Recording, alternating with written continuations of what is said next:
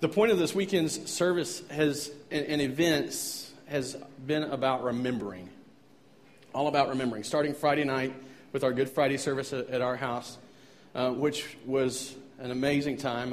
It was intimate and intense, and I just think it was very focused and special. But it's been about remembering, starting with remembering the crucifixion, remembering the suffering that our Savior endured, remembering the blood that was spilled for us. And Jesus had ridden into the town of Jerusalem on the back of a donkey, and he was greeted with the cheers and praises of the people there. He rode in on this donkey, and they're waving palm fronds and laying them down on the ground in front of him, so that as he enters into Jerusalem, they're crying out, "Hosanna, Hosanna, he who comes in the name of the Lord, the King of Israel." And see, they greeted him with a king's greeting. They greeted him in a way that was reserved for only the most special of people. Hosanna. The meaning of that word, it's lost on us many times. We sing songs with it in it. We say it maybe. We read it. But the intentional meaning, the original meaning was, please save us. It was a desire, a request. Please save us. But it's thought generally that by the time Jesus was entering into Jerusalem, by the time in history that it was at, that they were truly proclaiming that salvation had come, as they said that. So truly, as he entered into the city, they were saying, salvation is here, salvation is here. Because of he who comes in the name of the Lord, the King of Israel. But the crowd was fickle. They were easily swayed. Because just one short week later, these same people who cheered him on and who greeted him with the king's greeting and recognized his authority stood in front of the Roman procurator named Pontius Pilate and cried out, "Crucify him, crucify him, crucify him." They wanted him killed. They wanted him gone and done. And the amazing thing is that this man who had received a king's greeting, do you know what they accused him of and the charge that stuck? That he was a king. By all human perspectives, we understand that God had a much bigger, much broader plan in what he was doing through Jesus Christ and the crucifixion. But by all human perspectives, the charge that stuck, the charge that sent him to the cross, was that he had claimed to be a king. We know this because as the Romans took him in and beat him and scourged him, they mocked him. They laughed at him. They made fun of him. And they made a crown of thorns and they pressed it on his head. And they wrapped him in a purple robe signifying his royalty. And they bowed before him, mocking him. And they present him to the people, and Pontius Pilate cries out to the people, "Should I crucify your king?"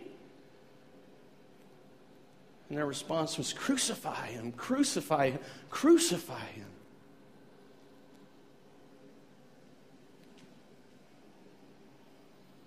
And so as they hung him on the cross that day, that fateful Friday,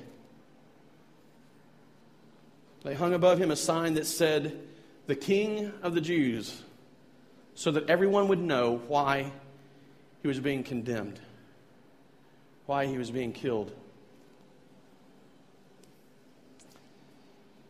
And if he was a normal king, if he was a king that had a kingdom like every other king, that would have been the end of it. That would have been the end of his legacy, the end of his rule, the end of his era. But the great news is that that's not the end of the story. And so today I want you to continue remembering. I don't want to overlook what we've remembered to date. I don't want to overlook what Jesus Christ did on the cross. But I want us to remember that it didn't end on Friday. Sunday was coming. You see, the amazing thing about Jesus is that after he was crucified and put in the grave, the reason we remember him today is because 3 days later he rose. Now, I grew up in a tradition that, at least in my perspective, whether this is exactly right or not, emphasized the cross over everything else. And I don't want to take away from the cross. I don't want to downplay the cross. But just imagine, this is not the only crucifixion that happened in history. Jesus was not the only man crucified. Thousands, maybe hundreds of thousands, maybe millions of people, as Rome ruled and as they had the empire that kind of controlled things in their time, that was the way that they condemned all kinds of people to death. It was normal to see executions like that. But we remember only 3. And the reason we remember 2 of those 2 criminals is because they happened to be crucified on each side of Christ. You see, we remember his crucifixion because of his resurrection.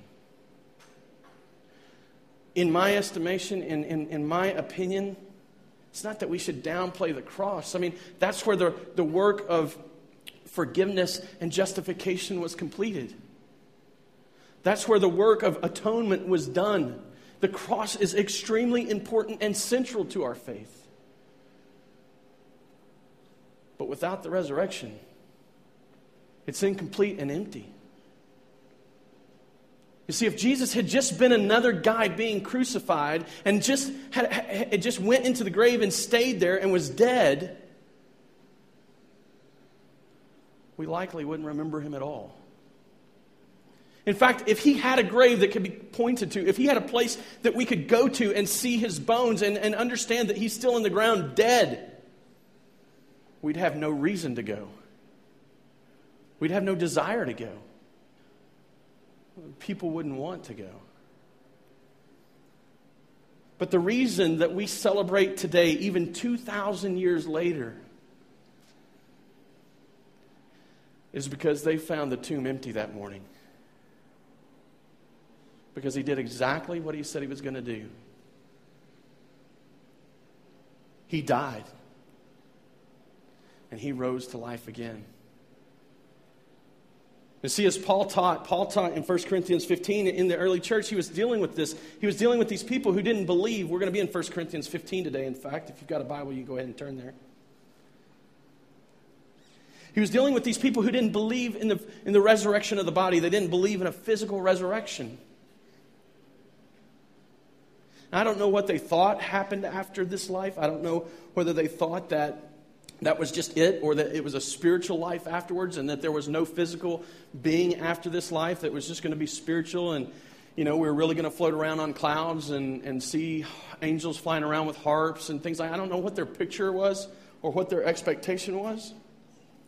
But in 1 Corinthians 15, Paul points out not only the error of their thinking, but he points out how important the cross is in light of the resurrection. You see, the resurrection is the most important and significant event in all of history. Not because a better work was done there than the cross, but because in the resurrection, the cross was completed. In the resurrection, the work was ongoing and continuing. And today, as we focus on this, I hope that you will be encouraged and enamored again with your Savior. I'm going to start reading in verse 23.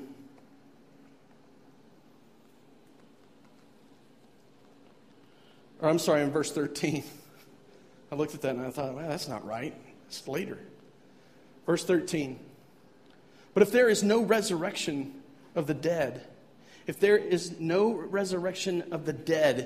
then not even Christ has been raised. And if Christ has not been raised, then our preaching is in vain, and your faith is in vain. We are even found to be misrepresenting God, because we testified about God that he raised Christ, whom he did not raise, if it is true that the dead are not raised. For if the dead are not raised, not even Christ has been raised. And if Christ has not been raised, your faith is futile, and you are still in your sins. You see, he's saying that if the resurrection is not real, then even the crucifixion didn't complete its work. You're still in your sins. If Christ is dead, you're lost. If in Christ we have hope in this life only, we are of all people most to be pitied. But in fact, Christ has been raised from the dead, the first fruits of those who have fallen asleep. For as by a man came death, by a man has come also the resurrection of the dead. For as in Adam all die, so in Christ shall all be made alive. But each in his order. Christ the firstfruits, then at his coming those who belong to Christ.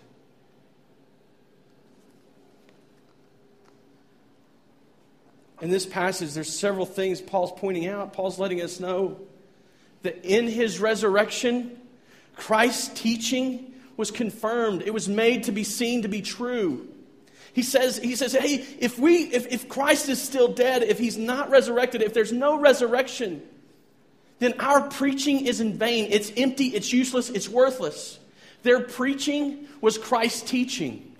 The things that they were proclaiming in his name were the things that they had heard from him, the things that they had been taught by him. And so it can be easily inferred that we can see that easily that if their preaching is useless and actually misrepresenting or telling lies about God, then Jesus' teaching himself was empty and useless. So many people want to say, oh, he was a good teacher. He had great things to say. But if he's dead in the grave, then he was a lunatic. Not worth following and not worth remembering. I mean, if he was dead in the grave, there would be no sense in remembering things like from John 6:35 that says, when he says that he is the bread of life and that whoever trusts in him would never be hungry, and whoever believes in him would never thirst again. We might as well throw that out because it's useless. If he's dead in the grave when he taught that we didn't need to be anxious and that we could seek first the kingdom of God and his righteousness and all the other would be added. When he taught that in Matthew 6, we could ignore it because it was meaningless. And he had no power and he had no control, and there's plenty of reason then to be anxious. If he's dead in the grave, when he taught the parables of the man with two sons, we call it the prodigal son. When he taught the parable of the man with two sons, the parable of the farmer sowing in the four soils, the parable of the good Samaritan, the parable of the unforgiving servant, we wouldn't have doctrine to learn. We wouldn't have wisdom to gain. They would just be stories. If Jesus was dead in the grave, when he taught that he was the way, the truth, and the life in John 14:6, when he taught that he was the way, the truth, and the life, that he was the way, the only way to God the Father, that he was the foundation and the substance of absolute, undeniable, unchanging truth, that he was the source of life, we could ignore it. And then we could say all roads lead to God. We don't need him. You see, if Jesus was dead in the ground and there was no resurrection, when he taught that the disciples were to go and make other disciples, baptizing them in the name of the Father, the Son, and the Holy Spirit, and that they were to teach the new disciples to obey the commands that he had given, and that they were to teach the new disciples, and that they were to teach the new disciples, and that they were to teach the new disciples, there'd be no responsibility to teach anything.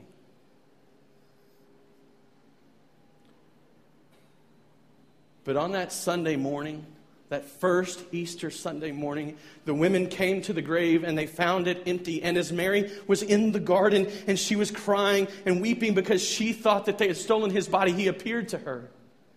And he showed himself in the flesh. And she grabbed hold of his feet and he says, go, tell my disciples, tell my people that I've risen. And he appears to the disciples as they've gathered that morning, and they are scared and confused, and they don't know what's going on. And he appears right among them. He says, peace be with you. See, he's alive. And he shows himself the next week when Thomas is there, after Thomas had doubted. Thomas hadn't been there at that first appearance. And Thomas had doubted, and he's like, if I can't see him, if I can't touch him, if I can't put my hand in the hole in his side and see the holes in his hands, I wouldn't believe. And Jesus pops up in front of them in that moment, and he says, look here. Look at my hands. Put your hand in my side. And Thomas sees him in the flesh. And he says, falls on his knees and worships and says, my God and my Savior. Or my Lord and my God. Because Jesus is risen. Because he's alive today, when he said, come to me and I'm the bread of life, and he who believes in me will never thirst again, we can trust that. We can know that it's real and right. That he's the source of sustenance. And he's our refreshment. We can see that in the parables, all of his parables, we can find doctrine worthy to build our lives and beliefs and our trust in him out of. We can find wisdom given to us when he taught us that he was the way, the truth, and the life, that only he is our hope for life, that only he can give us eternal life. And that when he gave the command to go and tell and to baptize and to demand obedience, it was a command expected to be obeyed. And a man who's come back from the dead, I think, has the authority to tell us to obey.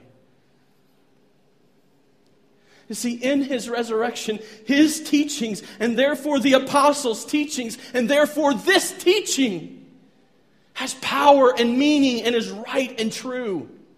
His teachings are confirmed. In his resurrection, his offer, Christ's offer of eternal life, his offer of eternal life is substantiated. Paul writes that if Christ is not alive in the flesh, that there is no hope of life in the life to come.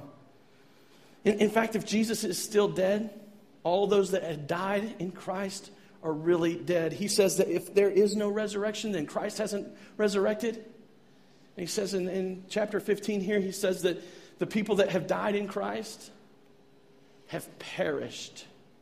And the word that we translate perished means fully destroyed, out of existence, nothing left.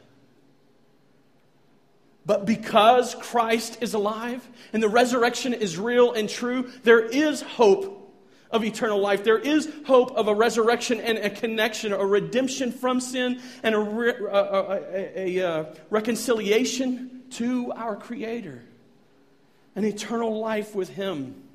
Because indeed Christ is risen. He's alive. His call for us to trust in him for eternal life, it's not going to disappoint us. We're not going to feel let down. We're not going to wish we had done something different. We're not going to look back and regret having trusted him. But if he was still dead, Paul says that in our trust for this, in our hope of this, in our longing for it and looking forward to it, Paul says that in that, if Christ was still dead, we're to be pitied above all men. Because if Christ is dead, if he did not rise from the grave, there's no reason to face ridicule for our beliefs. There's no reason to endure living a holy life, or there's no reason for us to withstand temptation. You see, if Christ is dead, we might as well give up and do what we're going to do. In fact, Paul says just a little later in the passage. He says that just a little later in the passage, if he's dead, why in the world do we face danger? Why did I go into Ephesus and face beasts? And he's speaking in a literal sense. Why? Why do this? If Christ is dead, we might as well eat and drink, for tomorrow we die. If Christ is dead, today's the only day that matters. There's no reason to come here on a Sunday morning and rant and listen to someone rant and go on about how great Jesus was. If Christ is dead, there's no reason to waste our time. If Christ is dead, we give it up and we go on and we do our thing. We don't have to love our wives, and we don't have to love our husbands, and we don't have to strive to live as an example, and we don't have to worry about how we spend our money. We just do what we want to do. But indeed, Christ is alive. And it makes the efforts worthwhile. And it makes the call to live a holy life and to do the right thing, to face ridicule for our faith, to stand and proclaim the message, no matter what the consequence. It makes it all worthwhile. It makes it meaningful. If Christ were dead, we would be people to be pitied. But because Christ is alive, we have great reason to celebrate. Because Christ is alive, there is no better place to be on a Sunday morning than to be gathered with His people, His followers, those who trust in Him, who look to His resurrection for hope. Being in a place gathered with them, listening to someone speak about and proclaim not just how great Jesus was, but how great Jesus is. Because He's not something that used to be, He's something that is right now and always will be. You see, that's the power of the resurrection. That's the hope we have in it. That's what we have to look forward to. That's the work it does now. It solidifies His teaching. It makes it. It confirms it. And His resurrection, it substantiates His offer of eternal life. And in His resurrection, His work continues. In His resurrection, Christ's work continues. Paul tells us in this passage from 1 Corinthians 15 that He is the first fruits, signifying that there are fruits that come after. Signifying that there's something more to be seen, something more to be done. Because He's alive, we not only have the hope of physical eternal life, but in His name, by His authority, by His command, we can offer eternal life. You see, because Jesus is alive, when we tell people that He's alive and that they can trust in Him and have eternal life, that is not an empty promise. It's not empty words. They're not meaningless. You see, the gospel is the power of God unto salvation. It's how God brings life. It's substantial and meaningful.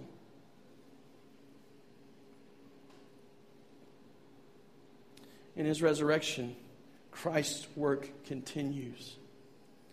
You see, the work didn't start the moment that Christ died on the cross. God had been redeeming and reconciling and forgiving sins. He'd been doing that work since the fall of man. And in Ephesians chapter 1, verse 3, it tells us, let me just read it to you. In Ephesians chapter 1, verse 3, it tells us, "Blessed be the God and Father of our Lord Jesus Christ, who has blessed us in Christ with every spiritual blessing in the heavenly places, even as He chose us in Him before the foundation of the world." That's verse 4.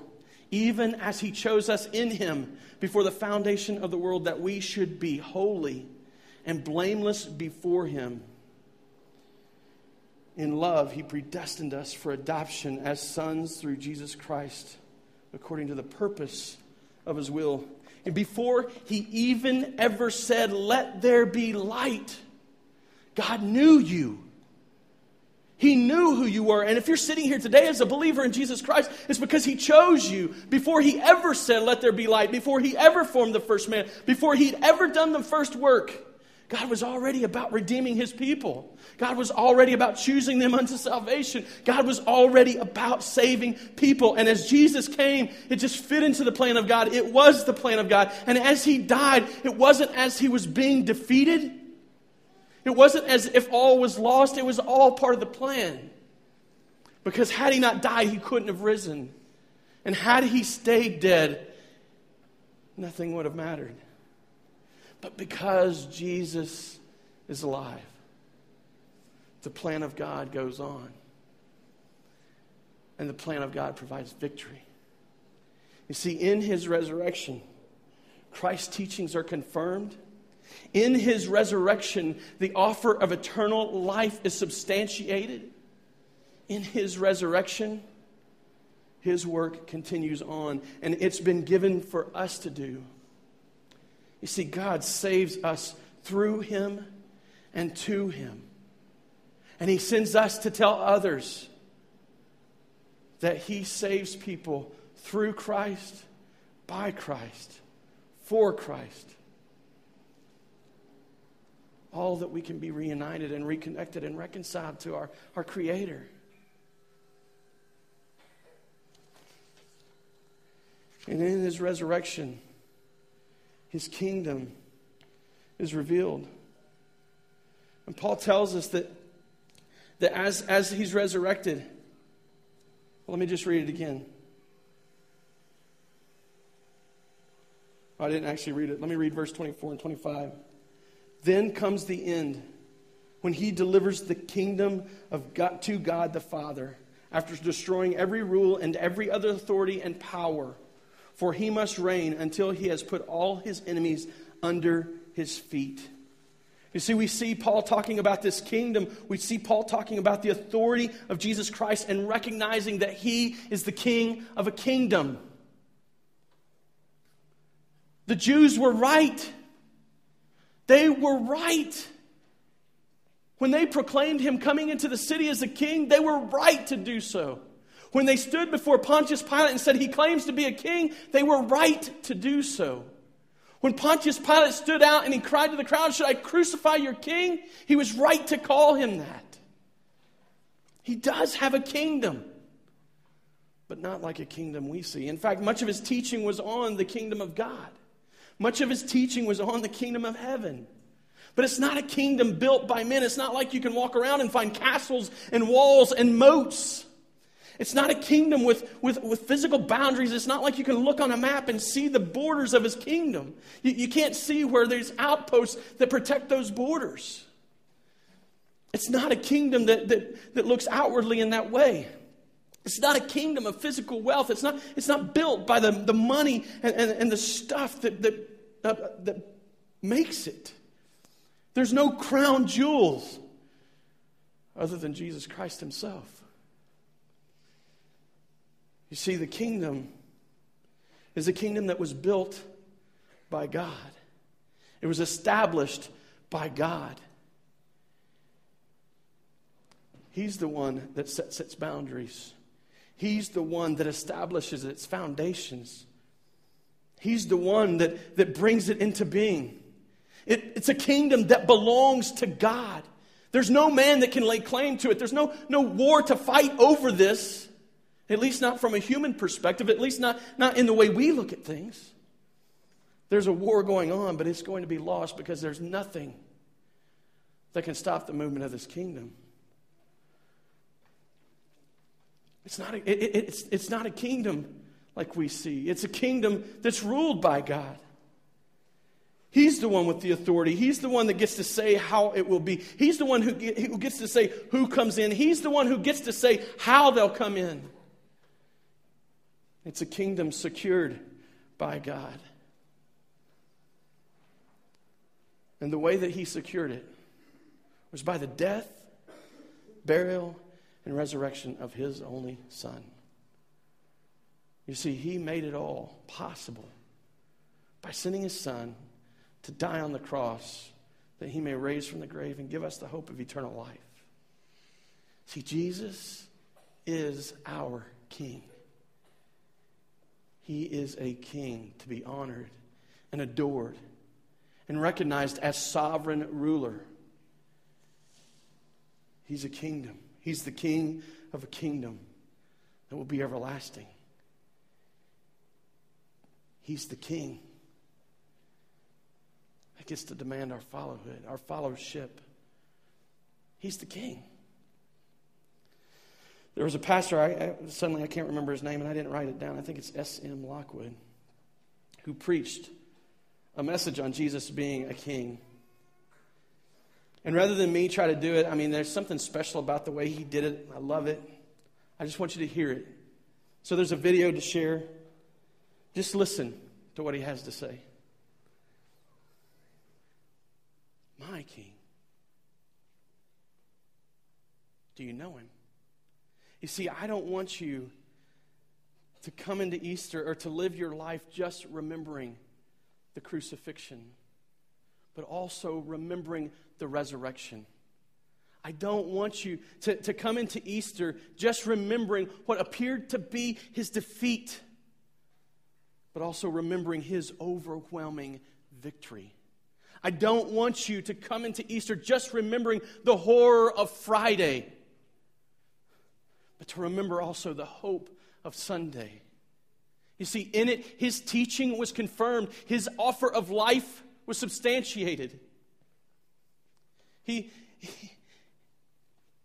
couldn't be undone. He couldn't be beaten.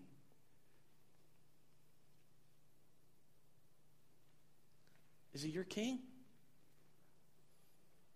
You see, as a king, he gets to say, follow me, submit to me, obey me.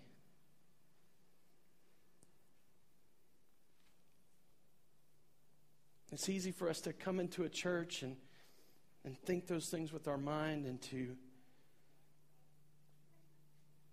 just assume them because of traditions we followed. But do you recognize him as your king?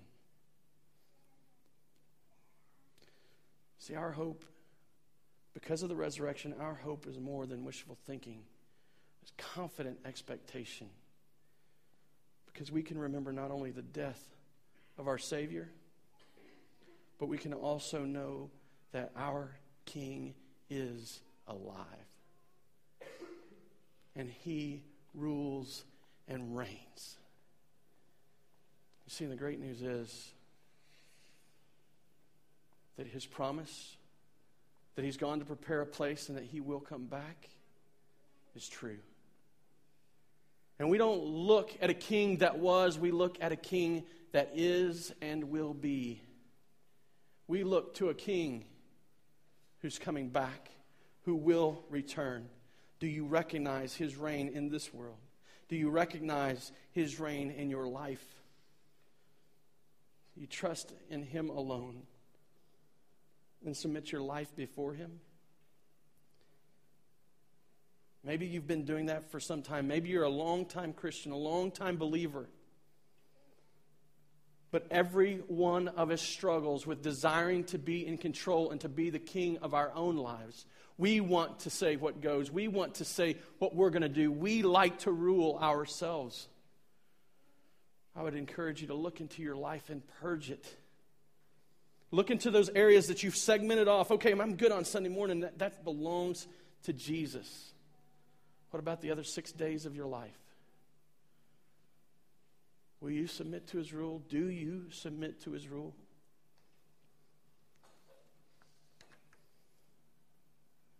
Whether you've been a long-time believer or you're a new believer, there are great things to remember. He died for you, and he lives for you. Let's pray. Jesus, we are grateful. We are grateful because your resurrection proves to us that you are a present reality, that you are the real deal, that your teaching is true, your offer of life is real, it's true, your kingdom is real, it exists and will continue and be everlasting. And your work continues.